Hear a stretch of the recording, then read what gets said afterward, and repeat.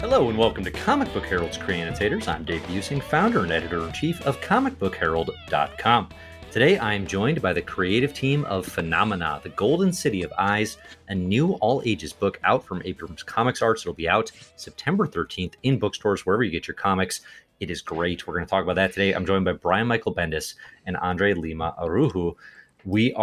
I am incredibly excited to talk about this book. So Phenomena is the story of an unlikely duo. We got Bolden, an energetic young boy, and Spike, a robotic cypher with a mysterious past, journeying through this transformed, futuristic Earth, questing together against the odds, coming across all sorts of wild stuff along the way. It's one of my favorite books, 2022, and a high recommendation for you to check out. We'll have links and all that fun stuff in the show notes, but what I want to do, of course, is talk with the creators of this work.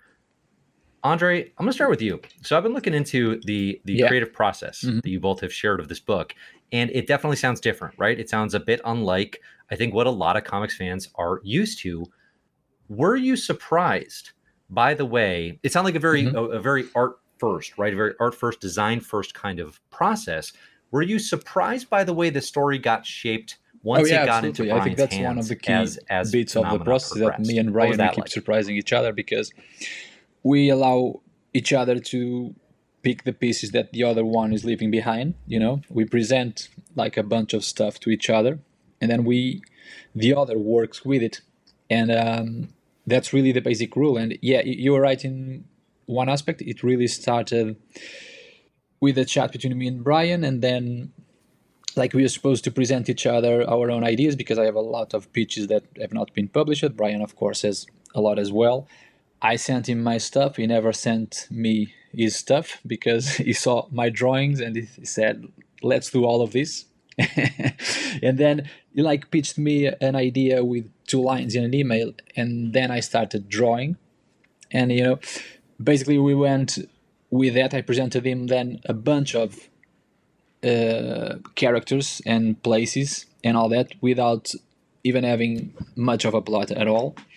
And Brian picked all of that stuff up and he started writing. And I thought that the process that he allowed for this book to happen, because usually a writer with the status that Brian has usually comes with an idea and presents it to an artist and tries to move a story forward like that. And I thought that it was incredibly brave of him and very... I thought that I think that the results were paid off, because it allowed for like a really unique book and a really unique creative experience for both of us. Because then I sent all of this stuff to Brian. He started writing based on the stuff that I sent him, and he would tell me, you know, character X from page that I had sent him is this one that appears on this page, and then he would give them voices that I'd never imagined that they would have. That would change the way that I would draw them, you know, in the page. So like this back and forth keeps going. Even right now we were working on volume 2. I have 20 something pages penciled already, and it's like the process remains the same, and it's quite an adventure. As the final product is, our own experience as creators is quite an adventure, because I never know what he's going to send me, and he never knows what I'm going to.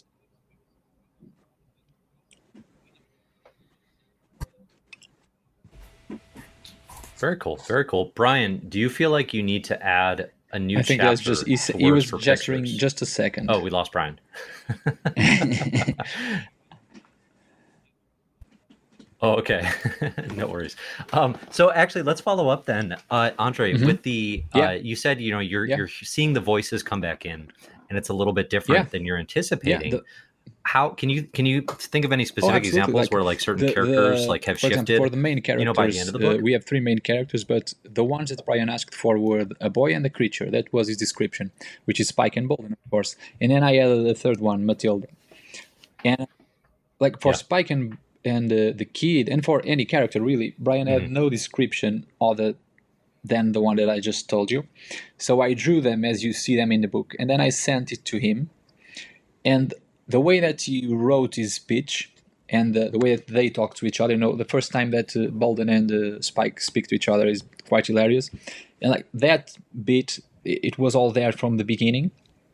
And that influenced greatly the way that I animated them. So I started drawing them exactly with the same design, but the pose that they were in, the way that they were walking or looking at each other, was very much dictated by the way that Brian wrote the speech for them. Yeah. Interesting. Yeah, Brian, I was asking you a moment ago. Sorry, I got you. No, it's funny. I moved my notes and I was like, "Oh, there's nobody there." What happened?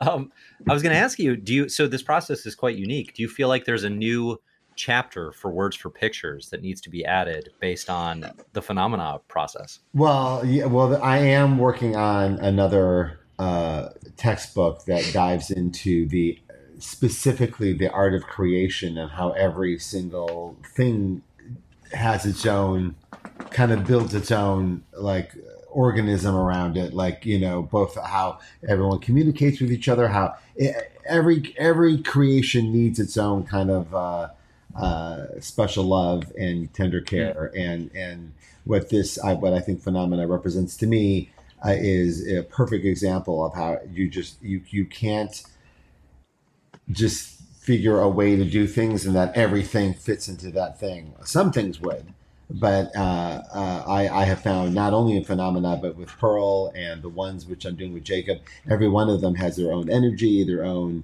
much like all your friends. You have friends that have different energy. Like, there's some friends that are loud and crazy, and there are friends that are just the most, relaxing. Just being around them calms you. The collaborations can be a lot like that too. Like every one of them kind of brings their own energy into your life, and you celebrate them when they're right in front of you, and you do the best you can with them. So, but for phenomena, I will say I use this reference, and I know it dates me terribly, but when I was in college, Frank Miller introduced all of us to an illustrator named G.F. Darrow with a book called Hardboiled. And I remember, because obviously Frank is the most important person of everyone in my generation, everything he did got like analyzed and looked into, and he talked at great length about how discovering Geoff's world and how he did things, and how he realized that it was his job, unlike other projects that he'd been on, it was his job to kind of prompt Darrow into doing whatever the hell Darrow does, right? And so so it's not technically a script so much as drawing prompts. There's a series of drawing prompts that bring about a plot. I know that sounds a weird thing to say, but I use that as my, well, they did that. And obviously there's a vague connection between Darrow and Andre and how they produce work and the detail in which they bring to the world. So it occurred to me that that's my job here, is to create a list of prompts and get the hell out of his way, and then come back in and do whatever I can to just keep the ball rolling along in the best tempo it can be. And goddamn, if you ever see a page where I'm just like blah blah blah blah blah blah blah, then I'm really doing everyone a disservice. And so it was really about servicing the story and the art as much as possible, and using Hard Boiled, which is completely opposite in theme to our book, as a template of. That's an interesting touch point, definitely. Okay. Well, and this book definitely reflects that. I mean, it's such a showcase for your art, Andre, in so many just awesome, amazing ways. But then, I think for fans of you, Brian, who are familiar with your work, right? I think a lot of fans are very familiar with this snappy back and forth dialogue, and that's there, and you get the fun dynamics between the characters, but it doesn't read like Pearl, right? It's not that style at all. You're clearly such a fan of Andre's work, which I found really delightful, both in reading and also just in interviews and such. One thing I'm curious with, a lot of Andre's work, like particularly like A Righteous Thirst for Vengeance, coming out now with yourself and Rick Remender, very violent, very gory stuff, and there's hope in there and there's beauty in there. But, mostly kind of a lot of like action and violence and stuff. What was it about his work that said to you, I can find something all ages and super hopeful? Well, that's interesting, because that wasn't the goal. The goal wasn't to be all ages and super hopeful. The goal was to, let's see what comes out. And whatever comes out, we'll market. And God bless comics that it's open for everything from the darkest, heart to the most whimsical, all ages book, and that's obviously one of the things we love about comics. Mm-hmm. So I have learned through experience on every collaboration, and even on the stuff you're doing work for hire, is don't label it. Let's see what it is when we're done, right? And then you start marketing, and that way genre expectation, all that stuff kind of gets pushed aside for hopefully some sort of original energy, right? Like if you start, the minute you start labeling things, you can really start strangling them, and particularly in those early days of creation, and particularly when Andre's, obviously everyone can see he's throwing all this fantastical imagery, but it's not fantasy, it's not sci-fi, it's something else. So all right, let's not be so quick to label, is what I did. But then what happened was, we're about 25 pages in, and the energy of it, I think I even had one draft where there was swearing, and then I was like, yeah, no, it's not, it's not edgier or whatever. So we're looking at it. And then the other thing that happened, and this is a little bit of a privilege, and I hope everyone will forgive me, but I didn't set out to become a YA author, but over the course of the years with Miles and Naomi and Ironheart, I have quite a few YA titles like on the bookshelf at Barnes and Noble, like in the YA section. Right. And I love that section so much, and to find my work included in it with Raina and Captain Underpants and all these amazing tentpole things. I went, oh, hey, I'm a YA author. I thought I was a crime author, but I'm a YA author. Okay. Well, if that's the case, and we have this thing here that, could be labeled YA. And even the book I did with Alex Maleev called Scarlet, which is a much darker piece, was labeled in the YA listing in the library awards, and I was like, and that was the first time I'd seen it labeled as YA, and I went, oh yeah, that's right, I guess that is too. She's a teenager, that's YA, that's right. So I'm not thinking about the labels until it's time, and then here we were, and I'm looking at that bookshelf with Miles and Naomi and Riri on it, and I'm like, all right, let's see if Bolden and Spike go on the shelf. Let's see if they have a place. So we reached out to our lit agent Janine, and I showed them what we were building, and they sent it out, and we immediately got offers from people. And Abrams, the best fit by far, and certainly an amazing choice that we made. Now we have some perspective on it. And yeah, so it sort of is a YA book, and it is an all ages book. And but also I love about it. It occurred to me halfway through that this would be a book that I could read with my kids, but also I could just enjoy comics with it. Just enjoy it as a piece of comic art, and both things at once is something I certainly would like to buy. So I'm thrilled that that's the way this was coming together. So as soon as that, I saw that as the two things that this is, leaned into it heavy everywhere we could. Yeah. No, it's awesome. No, and I think that's interesting that you point that out. Oh, go ahead, Andre. Go ahead. No, just to reinforce what Brian was saying, like this was a completely organic thing that happened. It became a YA book, because I even remember Brian was saying it was not cursing. We were like halfway through the book, and we had a character that was showing the finger. Okay. And when it was Brian that saw it, and he said, I don't feel this. And for me, because I was drawing it, I didn't notice it like he did, because he saw all the pages, and I'm just drawing a bit by bit. So I didn't see it. And then in the end, of course, I could see it. Like once I had everything put together, he was right, and I redrew that bit. It is the only thing that has been redrawn in the book, and it was one. It's the only bit.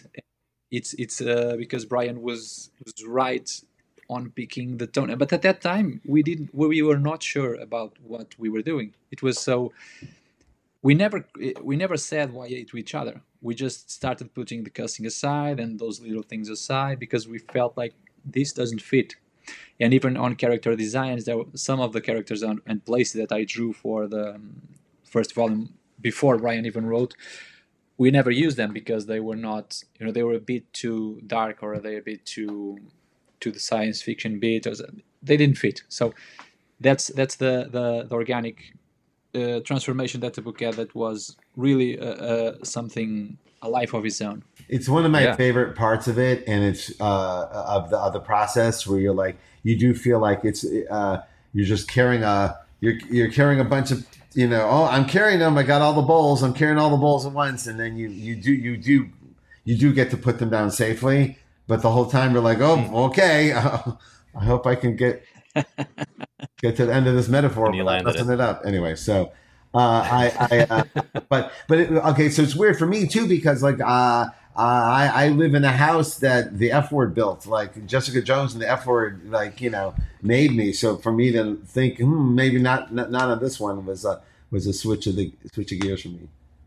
Yeah. No, that's interesting. Well, and and you find kind of fun ways to do the same thing, right? Mm-hmm. Like the use of knucknuts, and like you find, okay, we're going to have inventive curse words, right? But it doesn't quite have the same thing. It doesn't mess with the tone. Yeah. It's interesting to hear you both describe, that was never the plan, because I do think reading this, you can kind of feel that, in the sense that, like, it doesn't feel like what the YA label might mean to a lot of folks. There's a lot of nuance in it. There's a lot of complexity. I think just craft wise, just the way the story is told, like, it's pretty hyperkinetic, but also, like, if you're a 7-year-old just reading your first book, like, this would be a weird book to be like, hey, it's like, your first learning thing. No, but when you say all ages, it can mean preteens, it can mean teenagers, I'm reading it with a teenager, right? Those sorts of things. But adults can definitely enjoy it too, in that best case, like Pixar, perfect world of true all ages, like that, it's shooting for that level. And I appreciate that about it. Well, go ahead. No, please go. I was going to say, as you settled on the voice for Phenomena, how do you think your kids, we're kind of talking about being dads before this, how do you think your kids sort of shaped the experiences and the stories you wanted to tell here? Well, I mean, what a wonderful question. And I will tell you, I'm of an age where I saw, when I was first in mainstream comics, they were quite shunned in the mainstream. There was still that comics. And I remember my daughter brought one of my comics to school, and the teacher was not pleasant about it. And not that it's mine, because now here we are years later, and not only are comics allowed in school, they're celebrated in school and being fought for to be kept in school. And so it's quite the shift.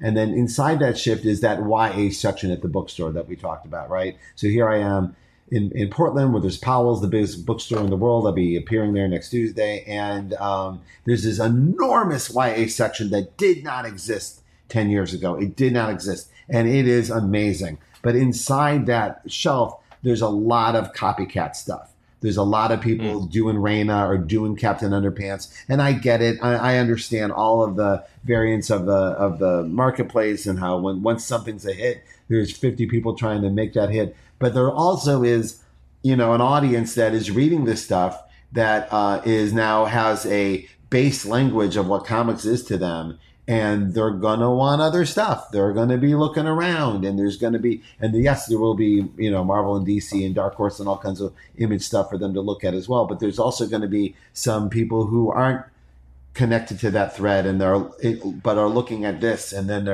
will be books like Phenomena, and there's quite a few others that will hopefully, take them to the next stage in their reading and understanding and appreciation of the art form. So that was my feeling. Yeah. Is that there's a lot of stuff out there that's like that. So we should be other than.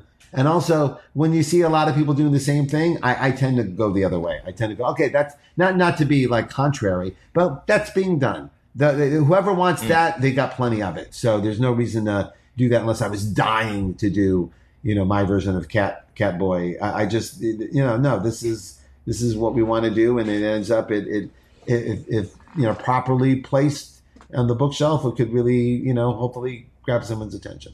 Yeah.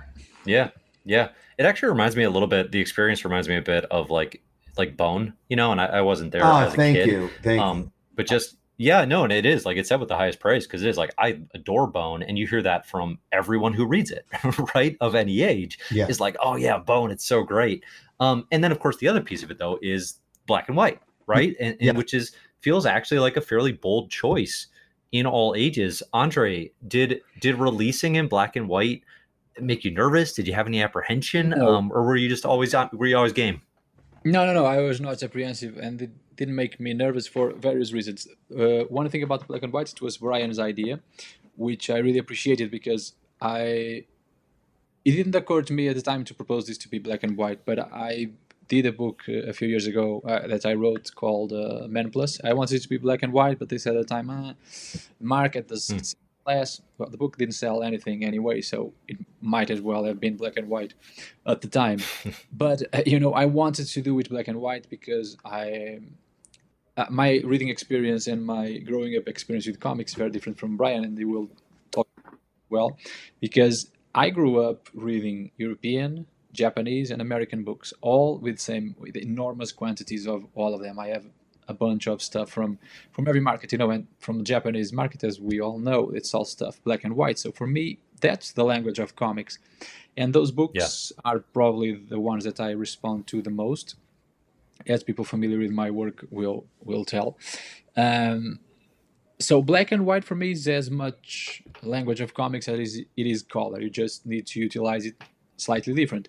And Brian knew my stuff because all the pitches that I sent him were black and white, some with off tones, and he had seen my stuff. Our brief collaboration at DC before we started doing this, I sent him stuff with tones as well. So we saw all that and he proposed it to me, and I immediately said yes. I never thought twice about it. And I think that it is a bit of a more visual experience. It leaves a bit more for the reader to imagine. So it gives a bit more room for the story to breathe. Like the hints are there, if it's dark or if it's light, in terms of brightness of the day, if it's cloudy, if it's not, if there's strong shadows or not. I leave all the hints there. There is color on cover for you to carry your imagination throughout the story. This is a colorful story, but there is no color in it. It's that kind of deal that we are making here. But I really enjoy the idea of doing it like that, and it's another testament of how much we didn't think of this as a YA book. Because if you think about YA book, of course you need to have color, right, for kids, because that's the immediate, like Brian was saying, we start immediately strangling ourselves into these boxes that we think that it need to be, but it doesn't need to be anything like that. Kids nowadays, in America in particular, all of them are buying manga. They are all black and white. Nobody buys manga in color because they don't exist, most likely. So we did all the artistic approach that we had to stay true to the story that we were making. And everything that we did, every design, every decision that we have made, I felt completely comfortable with them because they all felt like this is the right choice for this story. So I was very, very excited when Brian proposed it to me, and I immediately said yes. And I think it's the right choice for this because it will stand out. It stands out. There's nothing like it because very few people do black and white, and very even less of those that make black and white like I did here, like we did with the tones and the shadows, all of that stuff. So I hope people enjoy it. And also, it occurred to me that I was in Dragon Con. We showed a bunch in Dragon Con, Andre. It was pretty cool. And nice. It was very nice. And this is still early goings for us with this book. So it was very exciting. And someone said, "Oh, I should buy two. I should buy one just to read and one to color." And I go, "I'm good with that. I'm totally okay with that idea." That's great. I'd love to see that. Actually. Yeah, I know. I honestly, I was mad I didn't think of that myself. Damn, that's a good idea. But for me, just to add to this, I came up in the '90s in comics where there was a lot of black and white independent comics, and I was making black and white crime graphic novels for the entirety of the decade. And for the entirety of the decade, I was shunned and told by people, "Oh, is this not finished?" Like black and white was looked at as lesser than.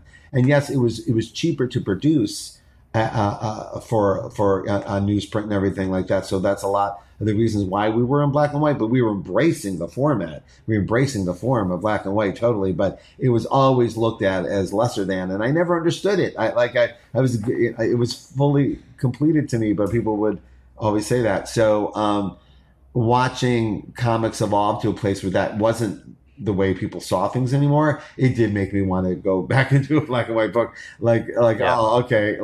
So that was one of them, but also really on an aesthetic level, I would see Andre's work in black and white, like you've just experienced, and it got me. It really got under my skin, and I love his collaboration with Chris. I loved our collaboration. Chris is an amazing colorist who I will work with many times, but just in this instance, it just every time I saw the work in black and white, it just really got under my skin, like on another level. And I'm like, that's gotta count for something. It's gotta.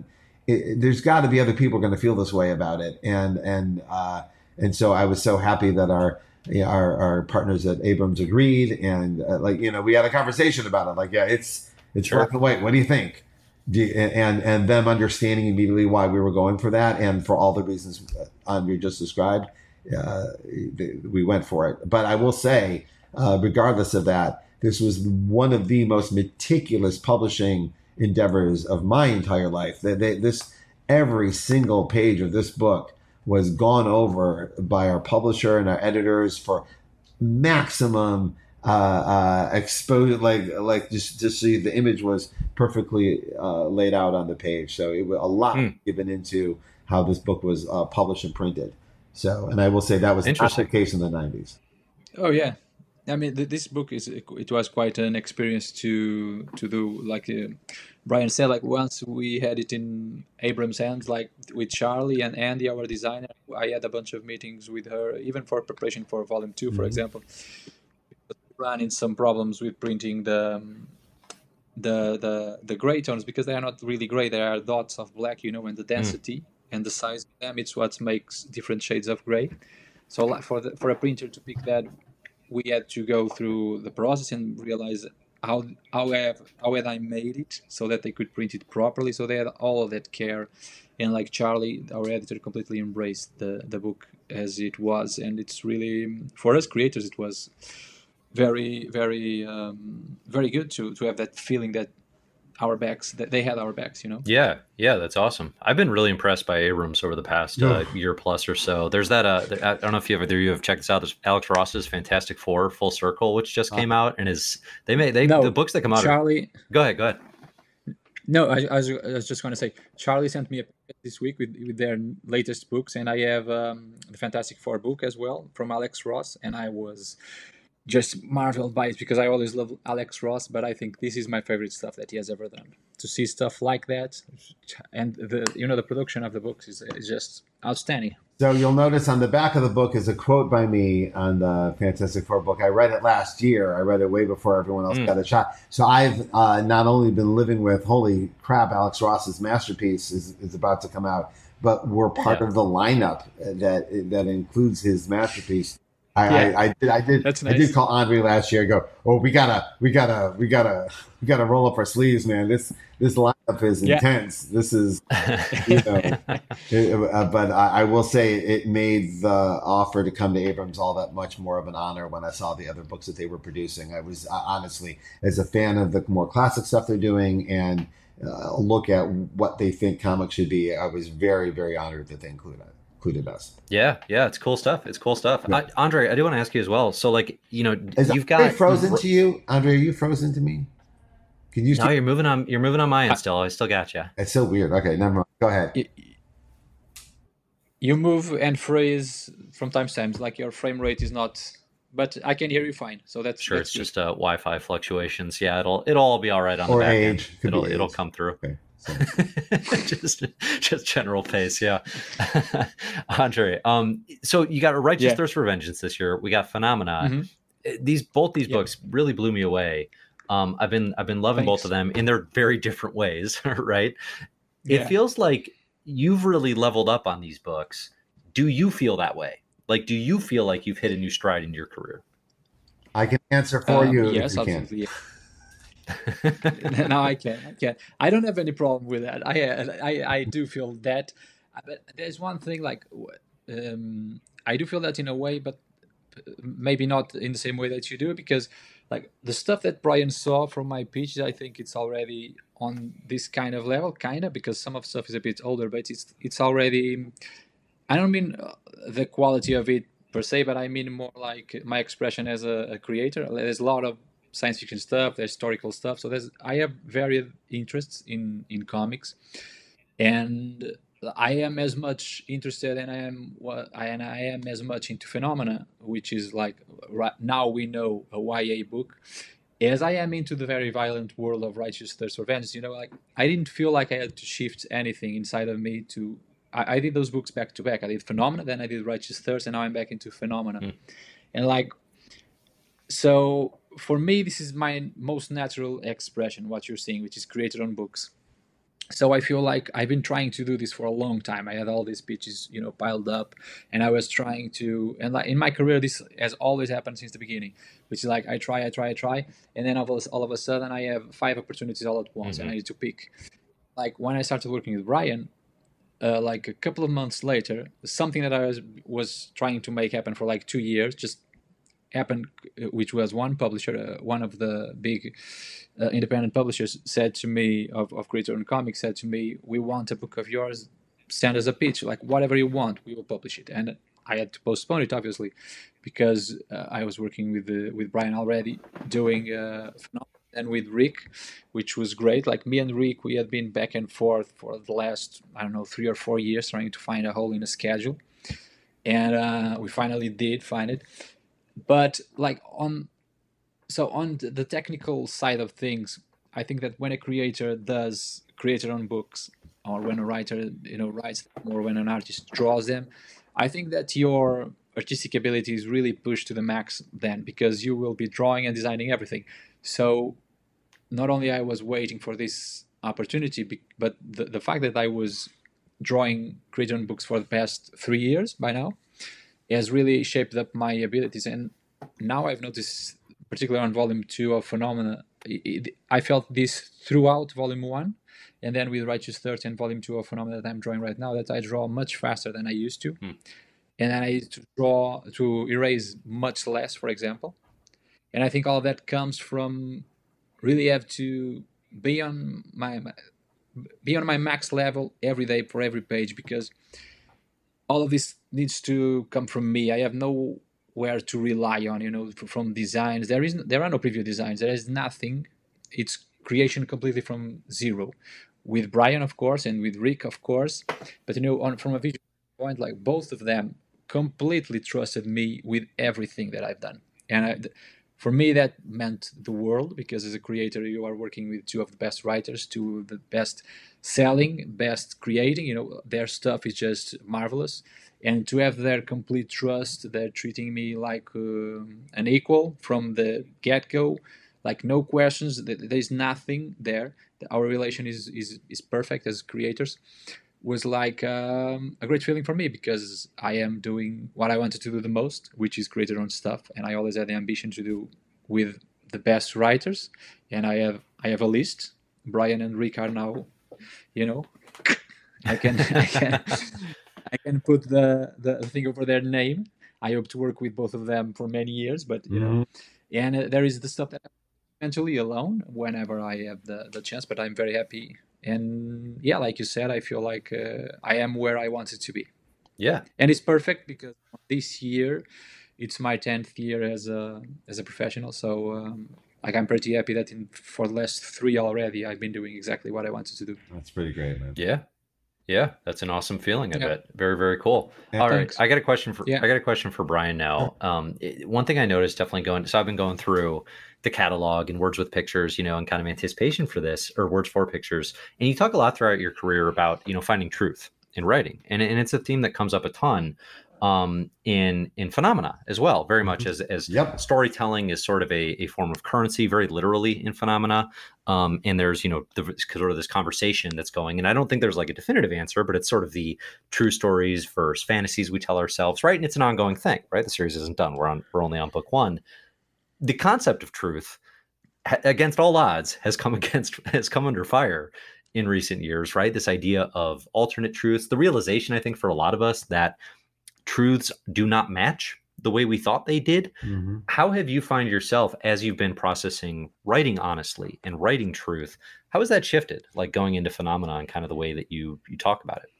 I don't know if it's so much shifted as it evolves. Like I keep using truth as an overall theme, the way like great power and great responsibility was the theme handed to us at Marvel, like, and you can literally look at it from every possible angle and come up with different stories and perspectives on it. And since I've been on this truth kick, and I will say it was unrelated to the world and its relationship to truth, or social media's relationship to truth, but you can't help but look at that cracked funhouse mirror and acknowledge that, you know, truth is constantly under immediate duress, you know, or it's constantly being challenged, and it always has been. By the way, this is not a social media thing. This has always been the way. This is what Citizen Kane was about. Is that someone's always been in charge of who's telling the stories, and I got it into my head about how, you know, we live in a very capitalist society, and I'm not anti-capitalist. We are selling this book for money, but I was raised as a young man, and I got to see when greed became good in the 80s and kind of like kept its stranglehold on us for a while. Like there's a part of our society that still looks at people like the Wolf of Wall Street and goes, I want to be that, like other people want to be Superman.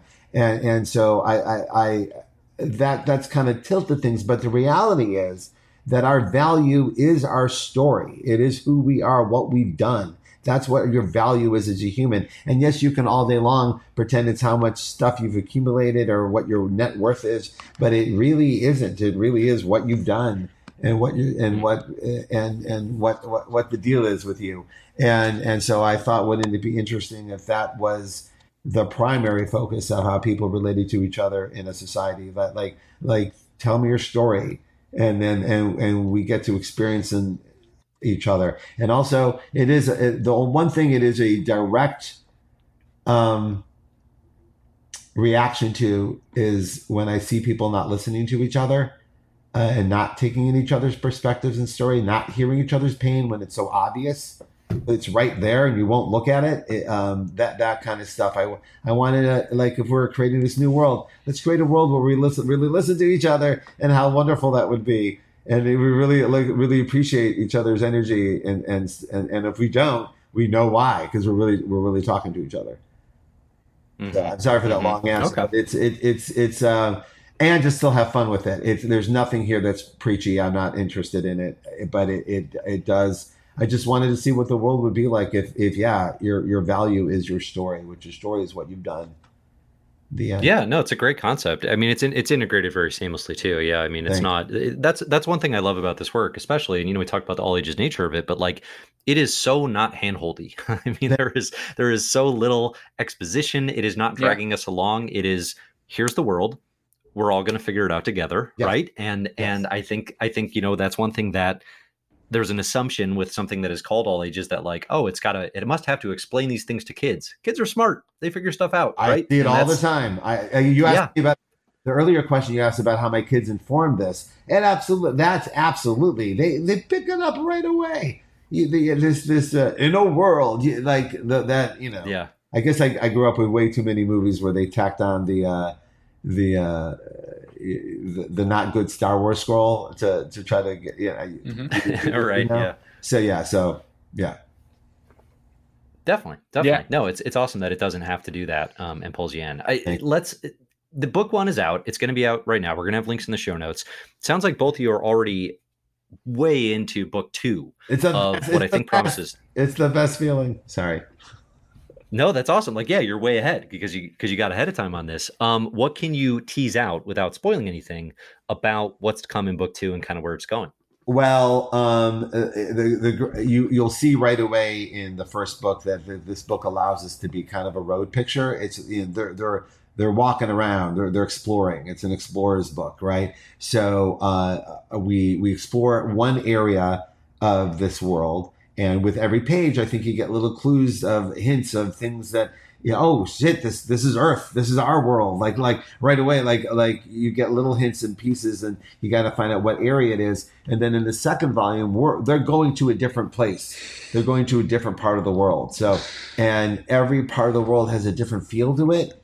the phenomena that took hold changed everything, but every part is different. So we're going to go to a place, little London, England-ish. We're headed, and we'll see what's happened to that place. But it has allowed us to open up a series of brand new inventions. I will say we're very, very inspired by the original Star Wars trilogy. In that, Empire Strikes Back went dark. It's a little bit darker, and there's a fallout from the actions of the first movie. That everything gets a little more mature, a little bit more involved, and I was always a big fan of that they didn't repeat any of the locations or themes of the first Star Wars in the second one. It was all new designs and all new places. So that was Empire Strikes Back the hell out of the second volume and take all the characters to a new place and new threats. And particularly, I already surprised Andre with what happens with Bolden. Yeah. Okay. Oh, yeah, you did. Okay. And by the way, we just Brian sent me because we had a foundation from Volume 1. He sent me the script for Volume 2 for the first chunk of the script. And like the first thing that I did was spending a week, I think, designing new characters, new places, all that stuff, and even stuff that came to my mind. And I sent all that stuff to Brian so he could riff off of it to keep writing while I'm drawing the first. And I can tell you, Brian, I finished penciling the first 26 pages. So I'm going to start thinking tomorrow. Awesome. Yeah. That's cool. Well, that's cool. And for the second volume, it was very important to me to try to keep a semblance of what made the first volume, the collaboration balance, so unique that you described early in this podcast, to keep that going for the second one. That I've seen behind the scenes sometimes where some special magic made the first thing, and then when it's time to do the second thing, everyone just tightens up and doesn't bring the magic to the second thing. So in this one, I said back and forth that we're gonna do exactly how we did the first time with the second time, knowing full well what we're doing and how far we can take it. So with confidence, we go into. Yeah, we didn't mechanize the process, to get. We just like Brian sent me the script, and there were again no descriptions. He had names for characters and for groups of characters and for places, but there was no description whatsoever in them. So I'm just drawing whatever I want again, and he writes whatever he wants. Yeah, so that's how we do it. So far, so good. Yeah, it's working. It's working out. And so this was really a delightful read. I enjoyed the heck out of it, and I was excited. I'm excited for book 2. Definitely. I'm looking forward. For people who don't know, this volume that we're talking about today is the first of 3 volumes that Abrams is going to be putting out over the next few years. So this is a series of graphic novels. So if you like the first one, there's more coming. Yeah, and it absolutely does. By the end of the 3 volumes, you will find out what the phenomena was and everything. All answers will be given. Yeah, the first volume is on sale exactly 1 week from now. So next Tuesday, on September 13th. Yeah, we'll put this. Yeah. This should go up the day of release. This should go up the day of release. Hey, it's out today, Andre. There we go. You got to get used to the time travel. All right, a couple final questions for both of you. Sure. Brian, you famously co-created Miles Morales, of course, star of Into the Spider-Verse and so many Marvel comics. Did you know that Andre co-created Miles Morhamus, the Ultimate Universe Spider-Ham? Were you aware of this connection? I had forgotten that. But oh, it's so sad that this is how our collaboration ends. Oh, we're doing so well. What bummer. Sorry to put an end to it here. Is the money that I received from Miles Morhamus is slightly less than Brian has been receiving from Miles Morales. Isn't it? Because I got 0. There's still time. Into the Spider-Verse 2. Who knows? I was reading. I was going. That's a very good one. No one's brought that up. I actually don't think I put that. I had forgotten that. That's very funny. Amazing. Glad I could bring that connection. Now that's all we're going to be talking about for the next 3 years. There you go. Yeah, I did. Yeah, no, it's something to behold. What else do you both have coming up that you want to plug? What other comics are coming out you want to make sure people check out? Andre, let's throw it Oh to you yeah, first, please. as an artist, obviously I have less stuff coming on. Brian has like 100 books, so I'll get out of the way soon, fast. I have Righteous Thirst for Vengeance. Obviously, you have Volume 1 already out there. I did that with Rick Remender. It's still coming out, so like next week is a big week for me because we got September 13 Phenomena Volume 1, 14 the finale of Righteous Thirst for Vengeance, issue 11. So it's the last one, and like a couple of months later we'll get Volume 2 out, so collecting the last 6 issues, so 5 issues on Volume 1, 6 issues on Volume 2, and it's like if you get Phenomena and Righteous Thirst, you'll get a good chunk of what I like to do and the way that I like to do comics. So absolutely check both books out, please. Cool. I highly recommend that experience as well. I had it early on with the Righteous and Experience Phenomena, and I was like, "Oh my God, it's the same guy! This is amazing!" So I really, Thanks, if man. you're a fan of Andre, this is very exciting experience to have both things together. Thank you. So, all right, and for me, I have Jinx World is our publishing imprint and is at Dark Horse Comics, where we're putting out all kinds of new stuff, including right now our Yakuza comic Pearl with Michael Gatiss is on the stands, and also Joy Operations with Stephen Byrne. Also coming soon in November, it's on the cover of previews right now, is The Ones with Jacob Edgar. It's a brand new comedy that I hope everyone takes a look at. I'm really excited about. Also, Dark Horse is the home of all of our older stuff like Powers and Scarlet, and oh my God, the brand new printing of Torso. Look at that, beautiful Torso matching with the brand new printing of Goldfish. Just beautiful. The beautiful job they've done on these brand new editions of our classic stuff. So if you want to see the books that got me to Miles and got us to Phenomena, check them out. Awesome. I just I got a copy of Torso from my library, and Brian, I turned to like the middle sequence, and the pages just started falling out of the book. Like the binding was so it was so worn that I then had to puzzle everything together. I was like reconstructing Torso for you. So I'm glad there's a new volume. I'm glad there's a new volume too. I'm going to take that as a huge compliment that someone got that aggressive with the book before you read it. Yeah. Well read. No, well it read is. It's my favorite. It's like someone did this at Dragon Con. People come up with their perfectly slabbed comics, and I'm happy to sign them. But then someone comes up to you with a book that looks like they wiped their ass with it. It looks like it just looks like it escaped through. So it escaped some kind of horrible situation. And it is the most flattering thing when someone comes up to a book that they've clearly read like a bunch of times, right? It's the best feeling in the world. So I tend to focus on that and not the one part of the production I can't help, which is the glue. You can't be in charge of the glue. But there's a brand new version of Torso out right now, and I'm very happy that it's out there. So thank you. Awesome. Also, well, Brian, Andre. Oh, go ahead. I just want to throw out, I have a Substack. It's a newsletter that we're going to have behind the scenes on everything that we're talking about today. And if you want to subscribe, that's where you get the best, conversation with us about, what we're doing and how we're doing it. It's the best version of the social media that we have right now. Thank you. Good. All right. Brian, Andre, thanks so much for your time this afternoon. I very much appreciate you coming on. Again, we're going to have links to everything in the show notes. And of course, as always, you can always just check out the Best Comics 2022 list on CBH for a bunch of what we talked about here today, because it's going to be there all year. The list is regularly updated as I read new good things. Yeah. No, I'm loving it. So, yeah, thanks to both of you. All right.